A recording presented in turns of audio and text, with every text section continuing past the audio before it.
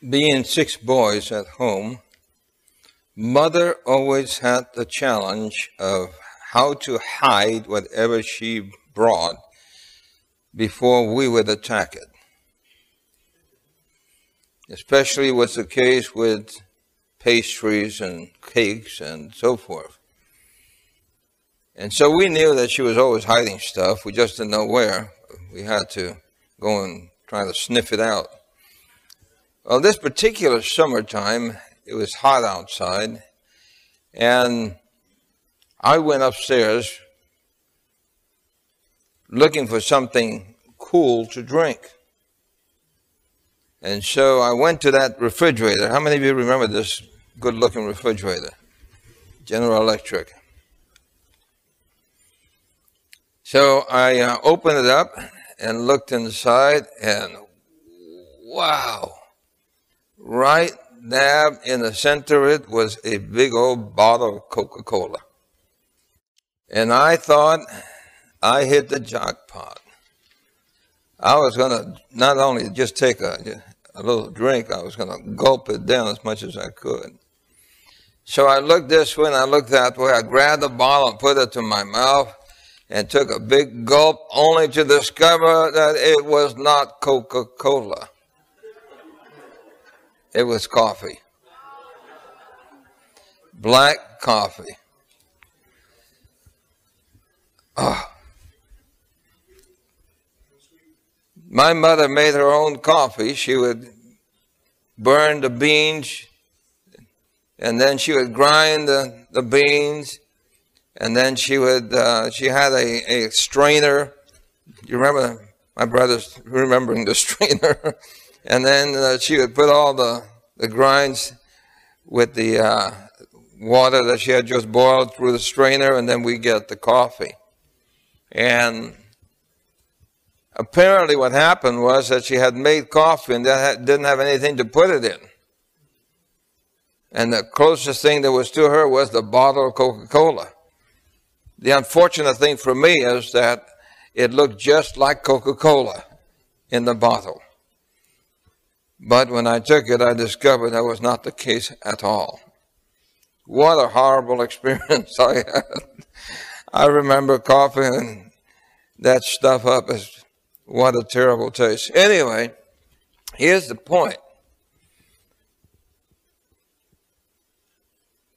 If it's bad to be misled by something that looked like Coca-Cola and it wasn't, it is worse to be led by something, spiritually speaking, that appears to be pure and true, and is not. So tonight we're going to study so many denominations. Why? Let's pray together. Our Father in heaven, as we pray this night that you'll guide us, you have promised that you will give us that which is our most urgent need, and that is the Holy Spirit. For without him we cannot understand. So please, not only speak through me, but may you speak to the ears that hear, and may hearts find hope in thee. We pray it in Jesus' name. Amen.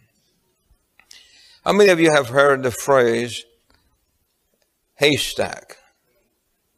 But I'm not speaking about the fellowship dinner. This is in Poland.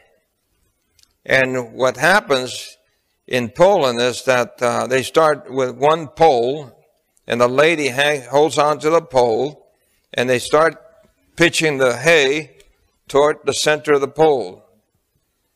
And the lady just walks around the pole, and she keeps on walking around the pole, and keeps on walking around the pole, and walking around the pole. And what's happening is, as she's walking around the pole, she's going higher and higher and higher because they keep on pitching the hay all around that pole until she's way up there. And then the way she gets off is she actually jumps and slides down. Now, finding a needle in a haystack then is like trying to find the true church among so many different denominations. How do you find a needle in a haystack? Well, I'll give you an answer in just a moment. How many of you have heard of that phrase before? And with denominations, pardon me, the last survey that I checked on from the Gordon Conwell Theological Seminary was that there were 39,000 different Christian denominations.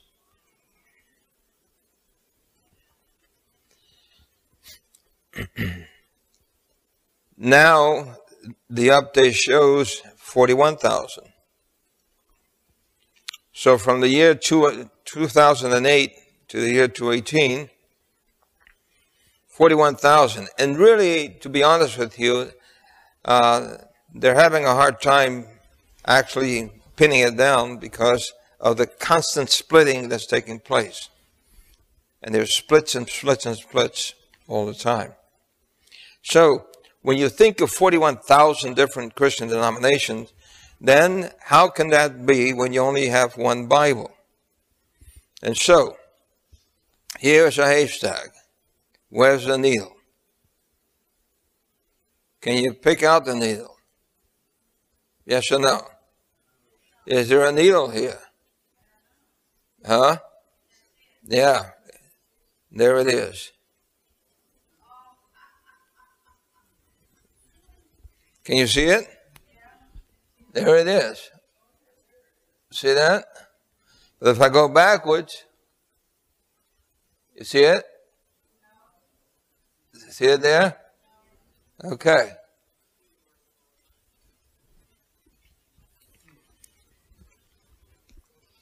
The simplest way to find a needle in a haystack is to find something that has drawing power. Has what?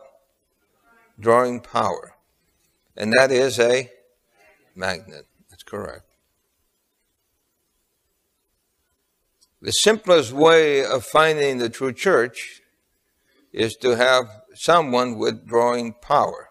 And who is that? It is Jesus.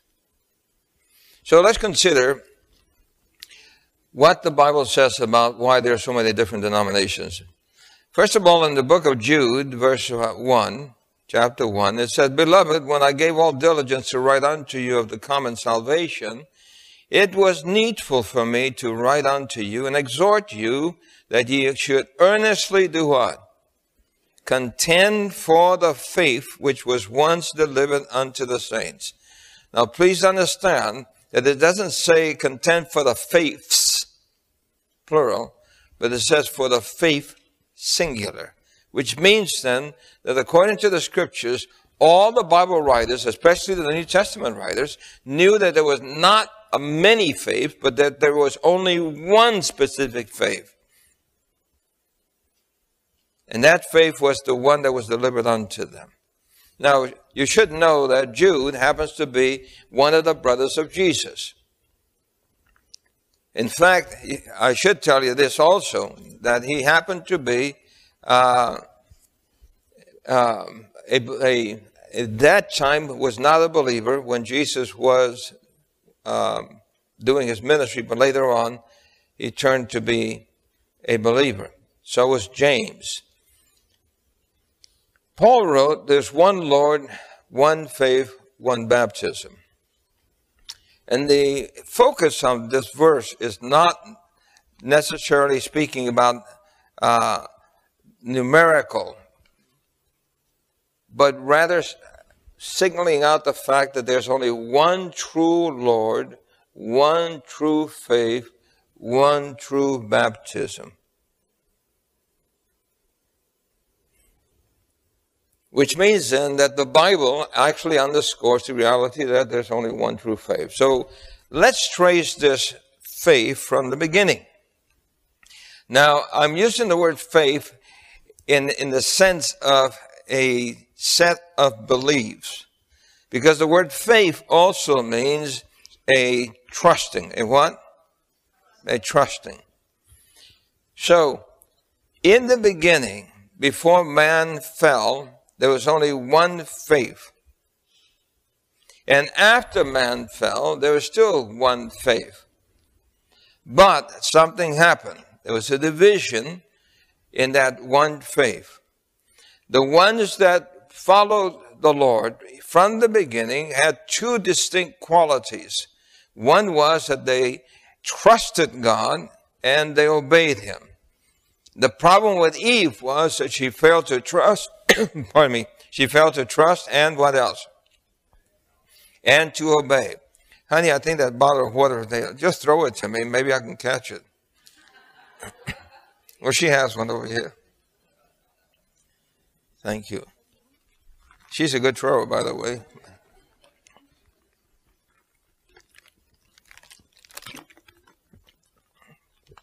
All right, so one true faith in the beginning. And there were two qualities. They had to trust God, and they showed that trust by their obedience. Okay?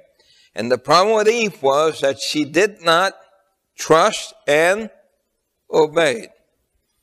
Both of those qualities start out right from the beginning. That must be found in the true believers of God. And we can find these two qualities all the way through the scriptures. Let's look at it. When Abel obeyed and trusted God, he offered the sacrifice, representing the Messiah that would come. But his brother Cain did not accept the provisions that God had made through the sacrifice. So rather than obeying God, he decided to do his own thing. He decided to establish his own way of offering rather than what God requested. And God said to Cain, why are you doing this? If you do what is right, then you shall be well. But if you don't, there's sin that lieth at thy door. Well, we know then that the first religious persecution took place right after the Garden of Eden. Cain killed his brother because there was a difference in belief. In what? In belief. And so now you had two divergent faiths. And God then had to do everything possible to maintain that genuine faith, because now there was greater danger that that faith that had been given to the believers would be contaminated by the evil one. And he did succeed in contaminating it, because we know that Cain, after he slew his brother, was exiled from the presence of God, and he went out and started his own lifestyle. However, there was a concern by Mother Eve about the Messiah, because she knew that the promise had been given that the seed would come through the woman. And she anticipated that Abel was that seed that would be the Savior. But however, after Abel was killed, then she realized that Abel was not, and she definitely knew it was not Cain. And so the Bible says, and Adam knew his wife again, and she bare a son and called his name what? Seth. For God said, she have appointed me, what else? Another seed instead of Abel whom Cain slew. In other words, she understood and had the hope that Abel would be the promised seed that had been promised. But when he died, she lost hope. But when she had another son, she regained hope, because she said, God had provided me another seed instead of Cain. And to Seth and to him also there was born a son, and he called his name Enos. Then began men to call upon what? The name of the Lord. So you can see there very plainly that even though there were two boys who grew up in a religious home, a spiritual home, one went one way and the other one maintained himself faithful to that which had been given to him and delivered to him. And that particular set of beliefs or faith that God had given to Seth, he then shared it with his offsprings, and man began to call upon the name of the Lord. And it was through then Seth that came a certain person called Noah. So you have Enoch, Methuselah, and finally you have Noah. The true faith was not to become extinct. God has ever preserved a what? A remnant to serve him. Adam, Seth, Enoch, Methuselah, Noah, Shem, in unbroken line, had preserved from age to age the precious revealings of his will. So you have then truth carriers. What do you have? Truth carriers. All of us are carriers of something. Of carriers of what? Something. Isn't that true, Doc? Yes, we all carry something. And so God then had so desired that man be saved that he must continue to keep genuine that which could save people. And that was the knowledge of the true God and the faith that God had given through Seth. And so all the way down to Noah, and finally on the other side through Shem.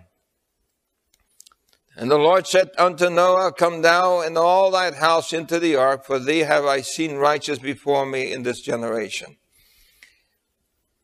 God was keeping the genuine faith alive. And finally in Noah, there was the preaching of the end that would come. And those that believed got into the ark. Those that did not believe did not go into the ark. And so, if you were inside, you were what? And if you were outside, you were lost. And friends, it didn't matter if you came up with whatever set of beliefs you wanted to come up with. You had to be in the ark to be saved. And please remember this. There were not many arks. There was only one ark that provided salvation. How many? One.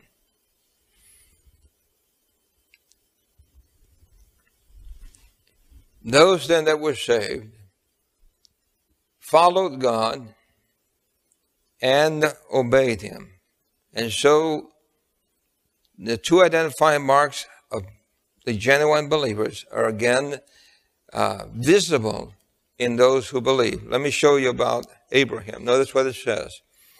Genesis 26 verse 5, because Abraham obeyed my voice and kept my charge, my commandments, my statutes, and my laws. Abraham was one of those who chose to follow the God of heaven. In fact, Abraham was the first one to be called a Hebrew. A what? A Hebrew. The Bible says, by faith Abraham, when he was called to go out into a place which he should after receive for inheritance, obeyed, and he went out not knowing where he went. So he trusted in God and he obeyed God. Those two distinctive marks you'll find all through the scriptures concerning the true ones. And there came one that had escaped and told Abram the what? The Hebrew. This is the first mention of the word Hebrew or the name Hebrew in the Bible. So Abraham was a Hebrew. Now, through Abraham then came other Hebrews. And so the followers of God who came through Abraham, of course Isaac and Jacob, were now called Hebrews. And Jacob, unfortunately, sidestepped for a while. But God did not abandon his children, nor the seed of promise, because they were to bring the Messiah to be the Savior of the world. So when Jacob then deceived his father and fled for his life, it was then that he was returning back home after a long pilgrimage away in Haran, where he got married, etc. And just as he deceived, he got deceived. As the saying says, what goes around comes around. So he did it to his father, and his father-in-law did it to him. Well, Jacob then, on his way back home, had a very strange encounter with the Lord. And he wrestled with the Lord. And the Bible says then that his name was changed from supplanter, which was his given name, or deceiver, which is what Jacob means. But now he becomes real. He becomes what? Real. And that's why I like the word is real. And so he becomes a real believer because he determines that he's going to do right no matter what after his encounter with the Savior. And then his children now were called Israelites. So now you had two names. You had the name Hebrew, so they were still Hebrews, but now they added a new name. What is it? Israel. So God now is identifying his remnant. And by the way, the word remnant, you'll see it later on. God is identifying the remnants as people who he has placed his spirit in and who in turn trust and obey him. So the remnant is not just a piece of the carpet that remains. The remnant is a selected individual. A what? A selected. I'm glad that God is not just waiting for leftovers. I'm glad that God selects. What do you say? I don't want to be a leftover. I want to be chosen because God looks upon me and has mercy and calls me by my name. What do you say? And so from Adam to Moses, we can track the church or the believers or the genuine faith. And even in the wilderness, notice that it says, this is he that was in the church in the wilderness. So the Israelites then, God called it a church.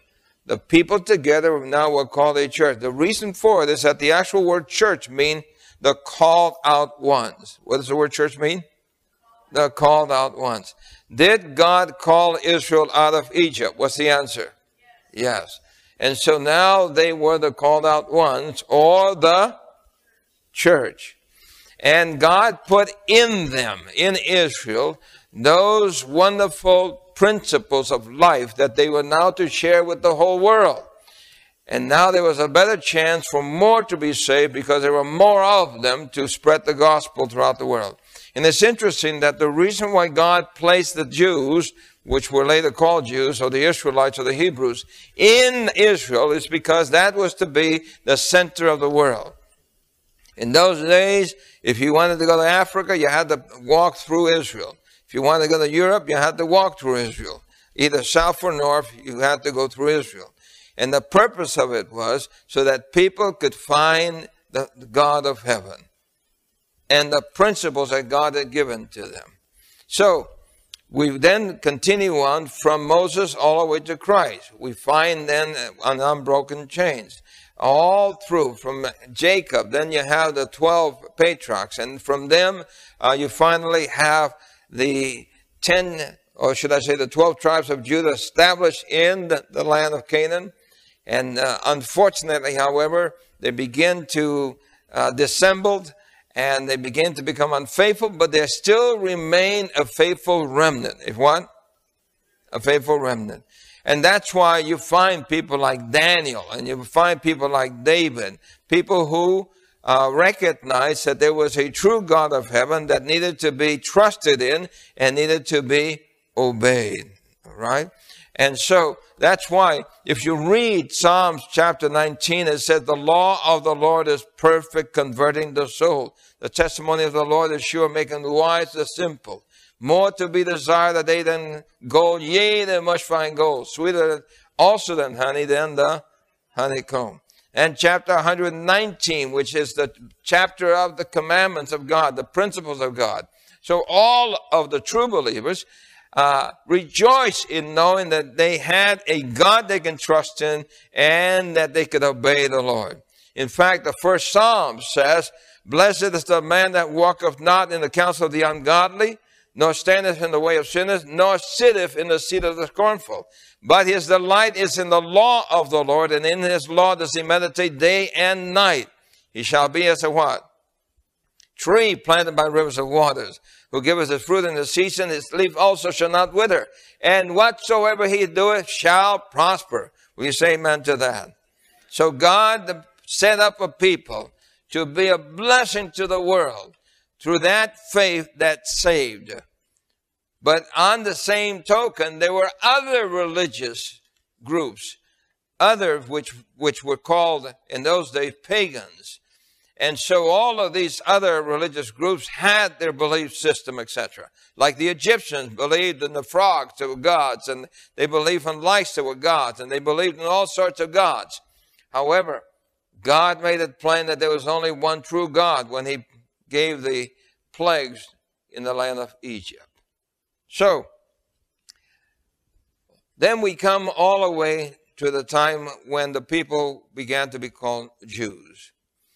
And the Bible says the Jews had what? Light and gladness and joy. This is a time when they were supposed to be destroyed in the book of Esther. And fortunately, the Lord turned things around because Mordecai encouraged Esther to talk to the king. And the king then signed a decree that the Jews could defend themselves. And fortunately, when that decree went out, many of the people of the land became what? Became Jews. So now you have another name that's added to the faithful. So you start with Hebrew, then what? Israel, now what? Jew. And so these were the true believers of God. Though there were many other people who could have joined the people of God, and some did, like Rahab and other people who were not part of the genuine faith. You have Ruth, you have Tamar, you have Rahab, you have Bathsheba. All of those four ladies are named in Matthew chapter 1 as part of the remnant, which is interesting because those women were pagan women. They were not supposed to be in the line of the faithful. But God had mercy on those women, and God provided a way that those women could demonstrate that it didn't matter where you came from, you could be part of God's people. What do you say? And so it gives people hope that no matter where they come from, they can become part. Like Ruth said to her mother-in-law, where you lie, I will go. Where you go, I'm going. Where you lie, I will lie. Your people will be my people, and your God will be my God. Rahab said to the spies, well, I know that your God is a God of heaven and on earth. There was no question in her mind that there was a true God and that she could trust in him. What do you say? And because she did put her trust in him, when the walls fell down, the only part of the city that did not fall was in Rahab's apartment on the wall. So all the wall fell, but Rahab's part of the wall did not. And it was interesting that it says that all of Rahab's family, her mother and her father, her sisters, her brothers, all that were with her were saved. So it's obvious then that anybody who wanted to be saved could be saved, but they had to become part of the church. What do you say? Now, finally, Christ comes, and he makes an interesting statement to the Samaritans. The Samaritans claim to be the genuine people, okay? It's like they were like cousins, and so they claim to be the true people. And that's why she said to Jesus, do you have a well that, like our father dug? Speaking about Jacob. And she didn't realize that the one that Jacob worshipped was standing right in front of her. So Jesus then said to her, you worship you know not what. We know what we worship, for salvation is of what? Of the Jews. Did you know that? You want to be saved? You must become a Jew.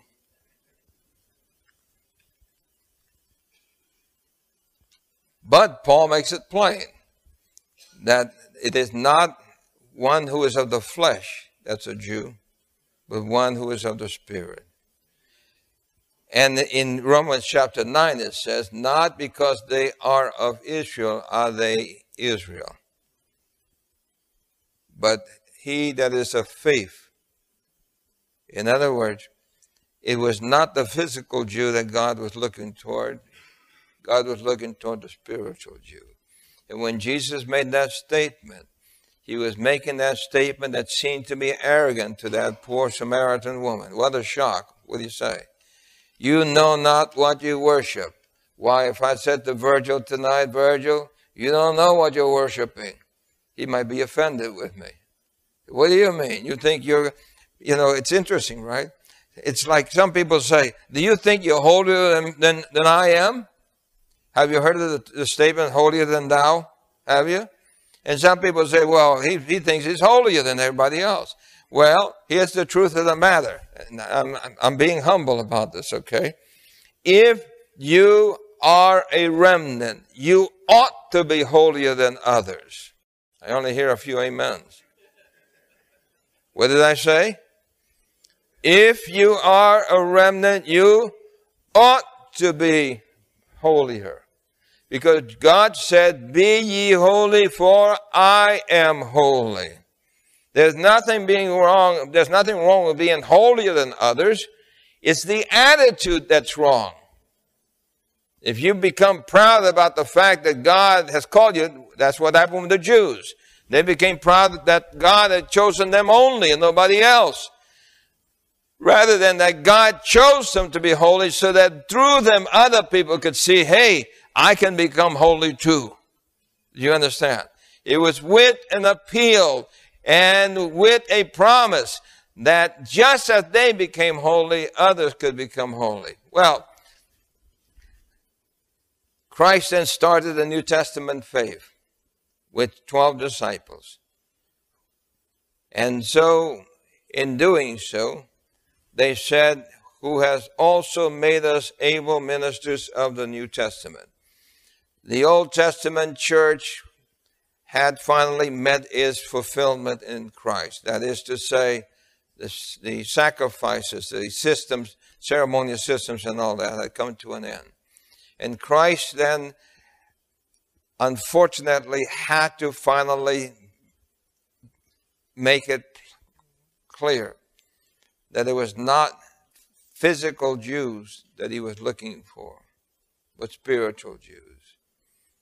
That's why he said to the Roman centurion, when the Roman centurion said, my servant is sick, I'll come and take care of him. No, you don't need to come. All you have to do is say the word. For I command this soldier and say, go, and he goeth. And I say to this one, come, and he cometh. Just say the word then. In other words, this Roman centurion was showing that he had more trust and faith in God than all the Jews put together. And Jesus said, I have not found such faith, no, not in Israel. That Roman centurion was basically saying to Jesus, listen, if I as a human being can order and it happens, you who are God, all you have to do is say the word and it'll happen. So just say it. Don't bother yourself. So when he went home, he found the servant healed because he trusted and believed that Jesus was who he claimed to be. Do you understand? So here's what happens then. The apostolic faith is now established. Again, the same principles. Jesus said, if you love me, do what? Keep my commandments. In other words, if you have placed your trust in me, you'll demonstrate it by your obedience. By your what? By your obedience. And so, unfortunately, the church was supposed to be the ground and pillar of the what? Of the truth. And so, what would happen to that faith? Well, the Bible reveals that something would happen. Paul wrote, for I know this, that after my departing shall grievous wolves enter in among you, not sparing the flock. Also of your own selves shall men arise, speaking perverse things to draw away disciples after them. And so Jesus had given a pure faith again, but unfortunately it began to be weakened by others who came and supplanted that which Christ had given to them. So there are many splintering groups that started, unfortunately. And then Revelation chapter 12 reveals to us what actually happened through history to the genuine faith. Now, I've covered many chapters in Revelation. I hope you know that, right? How many chapters have I covered so far?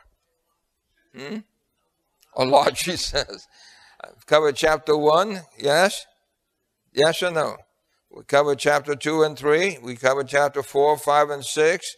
we covered chapter 11, chapter 12. This is chapter 12 tonight. We did chapter 13, chapter 14. We didn't cover the plagues because there was not enough time. But we did chapter 18, 17, 19, 20, 21, and 22. But now we're doing chapter 12. The reason for that is because we must understand that the whole purpose of all of that is to bring us together as one. To what? To bring us together as one. So here's what would happen. According to Revelation chapter 12, the Bible says that there was a woman standing on the moon, and that woman is a church, a symbol of a church. A pure woman, clothed in righteousness, 12 stars representing the 12 messengers of the apostolic faith, standing on the moon representing the shadows and types of the Old Testament. So the Christian church is represented by this woman. And the Bible then says that this woman finally had to flee into what? Into the wilderness. In other words, she began pure, and the devil then decided to try to destroy it. But God would not allow that. And when there was a lot of apostasy that took place, a lot of separation, a lot of different doctrines and all that, those who were still genuinely faithful to that which they knew to be right and true began to be persecuted. And the only way to preserve the genuine faith was to cause it to hide. Cause it to what? To hide. That's why it says into the wilderness, where she had a place prepared of God that they should feed her 1,260 days, or 1,260 days. In Bible prophecy, a day equals a what? A year. You're going to look those texts up later on. So, what happened was in 538, a power arose in Europe that began to persecute anyone who did not go along with his new ideas and amalgamated teachings of paganism and Christianity mixed together. And those who knew better and knew that there was a word maintained their faith in the word, but in order to survive, they had to flee for their lives. And so in Europe then, people fled for their lives. They were persecuted for centuries and centuries and centuries. It is estimated that more than 150 million people were slaughtered for the crime of heresy. For what? The crime of heresy. I can tell you just one story about a certain parents. They taught their little girl how to say the Lord's Prayer in English in England. And when the church heard the little girl saying the Lord's Prayer in English, they considered it blasphemy. What? Blasphemy. Because you were not supposed to recite something so holy in a common language. The only sacred language was Latin. So when the parents taught the little girl how to say the Lord's Prayer in English, they brought them to trial and burned them at the stake. For what crime? The Lord's Prayer in what language? In English. Terrible persecution took place, and that's why the church wasn't hiding. The genuine faith to survive, God protected it. It's the same thing that happened, by the way, not as long, but from the time of Malachi to the time when Christ appeared, or John the Baptist appeared, was about 400 years. How long? 400 years. During that time, there was no more prophecy. No more what? No more prophecy. There was silence. Why? Because they already had enough light. If they had followed the light, it would have been sufficient to bring them through the darkness. But unfortunately, they did not follow the light of the Bible. Well, these people kept the faith alive. And the woman were given 2 wings of a great eagle that she might fly into the wilderness, into her place, where she is nourished for time and times and a half a time, which is the 1260 years. And the serpent cast out of his mouth water as a flood after the woman. The word water simply means people, nations, and multitudes of people. That's found in Revelation chapter 17. So what took place then was that the devil tried to destroy the church that remained, those believers that were faithful to God, who still preserved the Word of God.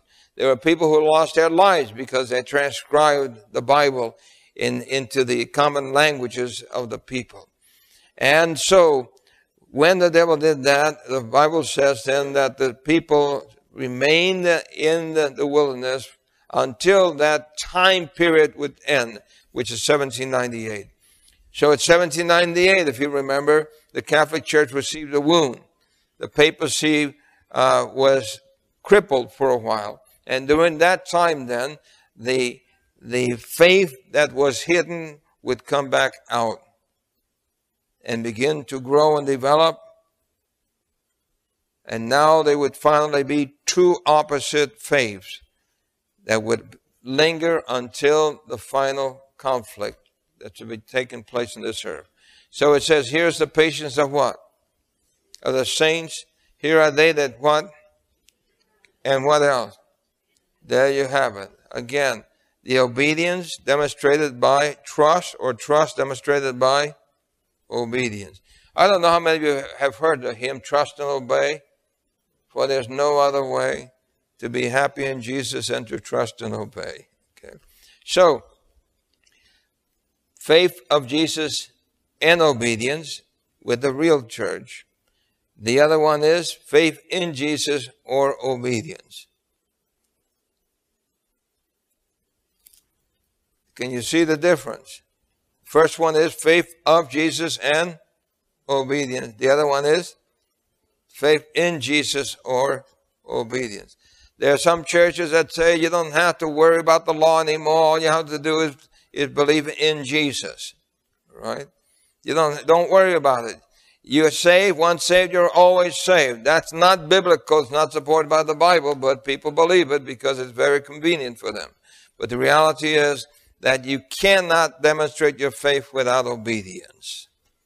That's what it says in the book of James. Show me your faith without your works, and I'll show you my faith by my works. So, in conclusion, then, the dragon was wroth with the women and went to make war with the remnant of her seed, which keep the commandments of God and have the testimony of Jesus. Now, the church would rise after 1798. And the interesting thing is this, that after 1798, four major denominations came up after 1798. Around 1830s, there was a great revival in this country. And one group became what is called Adventists. The word simply means believers in the second coming. What does it mean? Believers in the second coming. Then another group came up called Jehovah's Witnesses. How many of you have heard of that group? Then there was another group called Christian Science. And there's another group called the Mormons. It's interesting that they all came up about the same time after 1798. And they all had a prophet. A what? A prophet. But the way you have to then now, you got a haystack, right? Now you need to figure out which one is the true one. Because obviously, all of them cannot be true. There can only be how many? One true. And all of them declared to be the true one. So the way to determine is by the Bible. What do you say? So, a simple test, it must have roots in the what? In the Old Testament. It has to have the dual characteristics of genuine faith and obedience. It must have gotten into hiding for how long? 1,260 years. Then it must come back out after 1798. So any denomination that was established prior to 1798 cannot qualify as the church that was in hiding. Did you hear what I said? Because it had to come up after 1798, not before. Then it must come back after that. It must teach the entire Bible. How much? The entire Bible, Old and New Testament. It must lead people back to the God of the Bible. Who is that? It is Jesus Christ. It must recapture the pure apostolic faith and teachings. It must obey how many? All of the Ten Commandments, including the Sabbath. It must be a worldwide mission-driven movement. According to Revelation 14, it must encourage total consecration of mind, body, and heart to God. It must warn against the beast, his image, and his marks. Makes a final appeal to accept the truth. It invites others to join the remnant and believes in the spirit of prophecy. So, here is the patience of the saints. Here are they that keep the commandments of God and the faith of Jesus. Just as simple as a test. Does your church harmonize with the Ten Commandments? If it doesn't, then you have to raise a red flag. You see what I'm saying? Yes or no? That's why the devil made it his effort to attack the law of God by either saying that it's no longer binding, you don't have to keep it, you don't have to worry about it, or changing it in such a way that it does not really reflect the original 10 commandments that God gave. And so there is a denomination that has done that. Then there are many denominations that have done the other. It doesn't matter anymore. Jesus nailed the law to the cross. Jesus did away with the law. But it contradicts the very essence of the gospel, and that is that the power of grace is given to help the sinner overcome sin and become obedient to God. Without the grace of God, we would all remain wretched sinners. But through the grace of God, we can be overcomers. What do you say? And that then enables us to become part of the remnant. Of the what? Remnant. So, how many of you want to be part of that remnant? I want to be part of that remnant. But I must accept what God says. Faith of Jesus, and what else? And the commandments of God. We must be willing to live in harmony with that. Let's pray together. Heavenly Father, we're so thankful that we don't have to be seeking for a needle in a haystack. We're thankful that Jesus is the magnet that draws. And you have called us out of Babylon. Come out from her, my people, that you be not partaker of her sins. Oh Lord, grant each one of us that we will make the determination to be with you, where at last there will only be one fold and one shepherd, Jesus. We pray, Father, that you'll give us the courage to make the changes if we need to make the changes. That we would be siding with you and being in your faith, that which keeps the commandments of God and the faith of Jesus. We thank you that you reveal that there is one faith. Make us of that one faith, we pray. In Jesus' name, amen.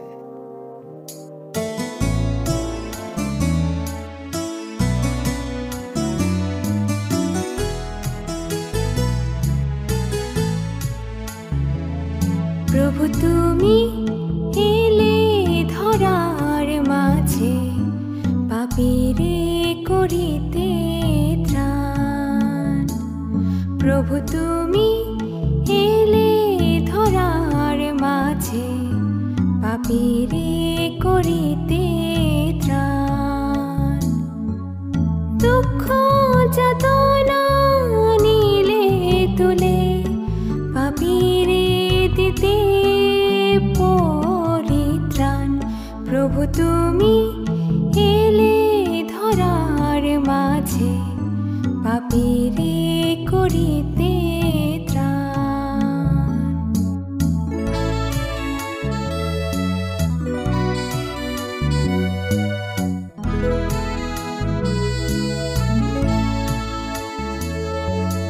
জীর্ণ ধরণী ছিল আধারে, তুমি এসে আলো জ্বালালে।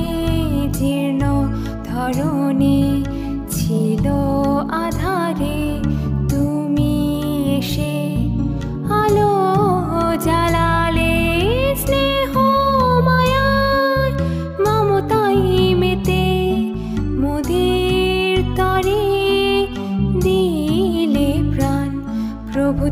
তুমি এলে ধরার মাঝে পাপীরে করিতে ত্রাণ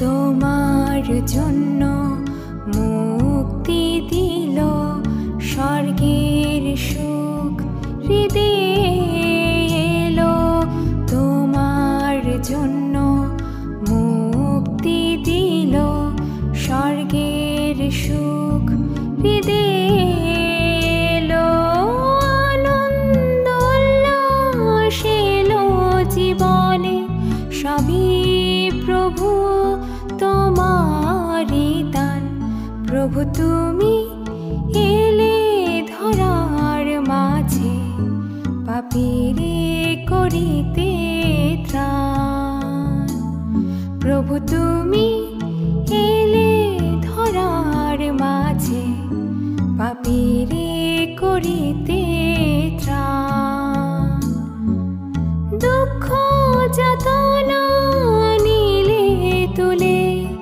পাপীরে দিতে পরিত্রাণ প্রভু তুমি এলে ধরার মাঝে পাপীরে করিতে ত্রাণ প্রভু তুমি এলে ধরার মাঝে পাপীরে করিতে ত্রাণ প্রভু তুমি এলে ধরার মাঝে পাপীরে করিতে ত্রাণ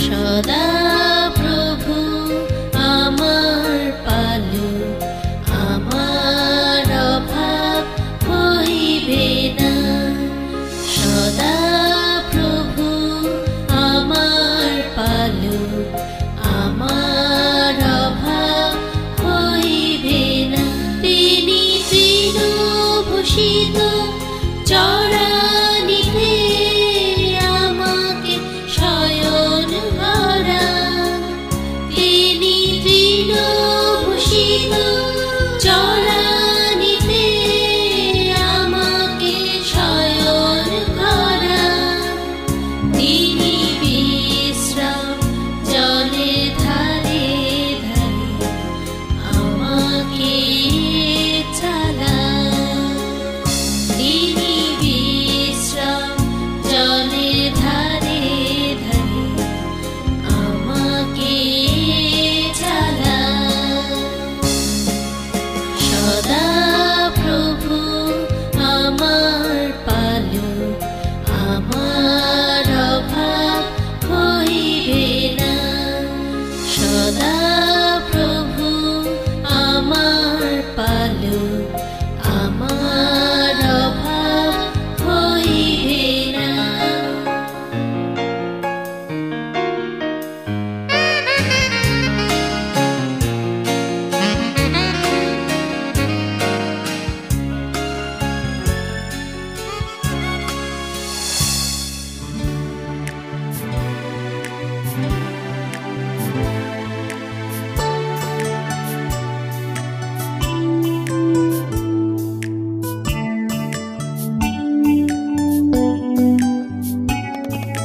কতই অপরূপ কার্য কতই অপরূপ কার্য যিশু করলেন এ জগতে কতই অপরূপ কার্য স্রষ্টা হয়ে সৃষ্ট রূপে অবতার নর দেহেতে স্রষ্টা হয়ে সৃষ্ট রূপে অবতার নর দেহেতে কতই অপরূপ কার্য যিশু করলেন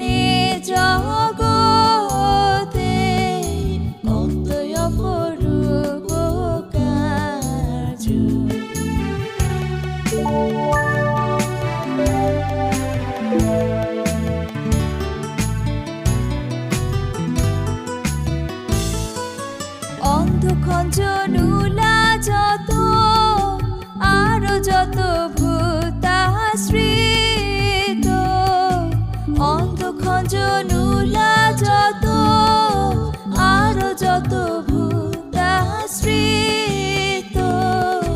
কুষ্ঠরোগী কত শত কুষ্ঠরোগী কত শত মুক্ত করলেন নিজ বলে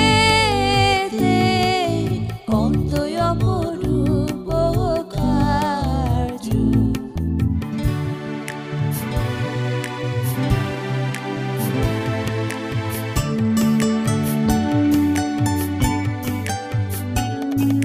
বোবা বধির যত ছিল বলতে শুনতে শক্তি পেল বোবা বধির যত ছিল বলতে শুনতে শক্তি পেল পঞ্চরুটির ভোগ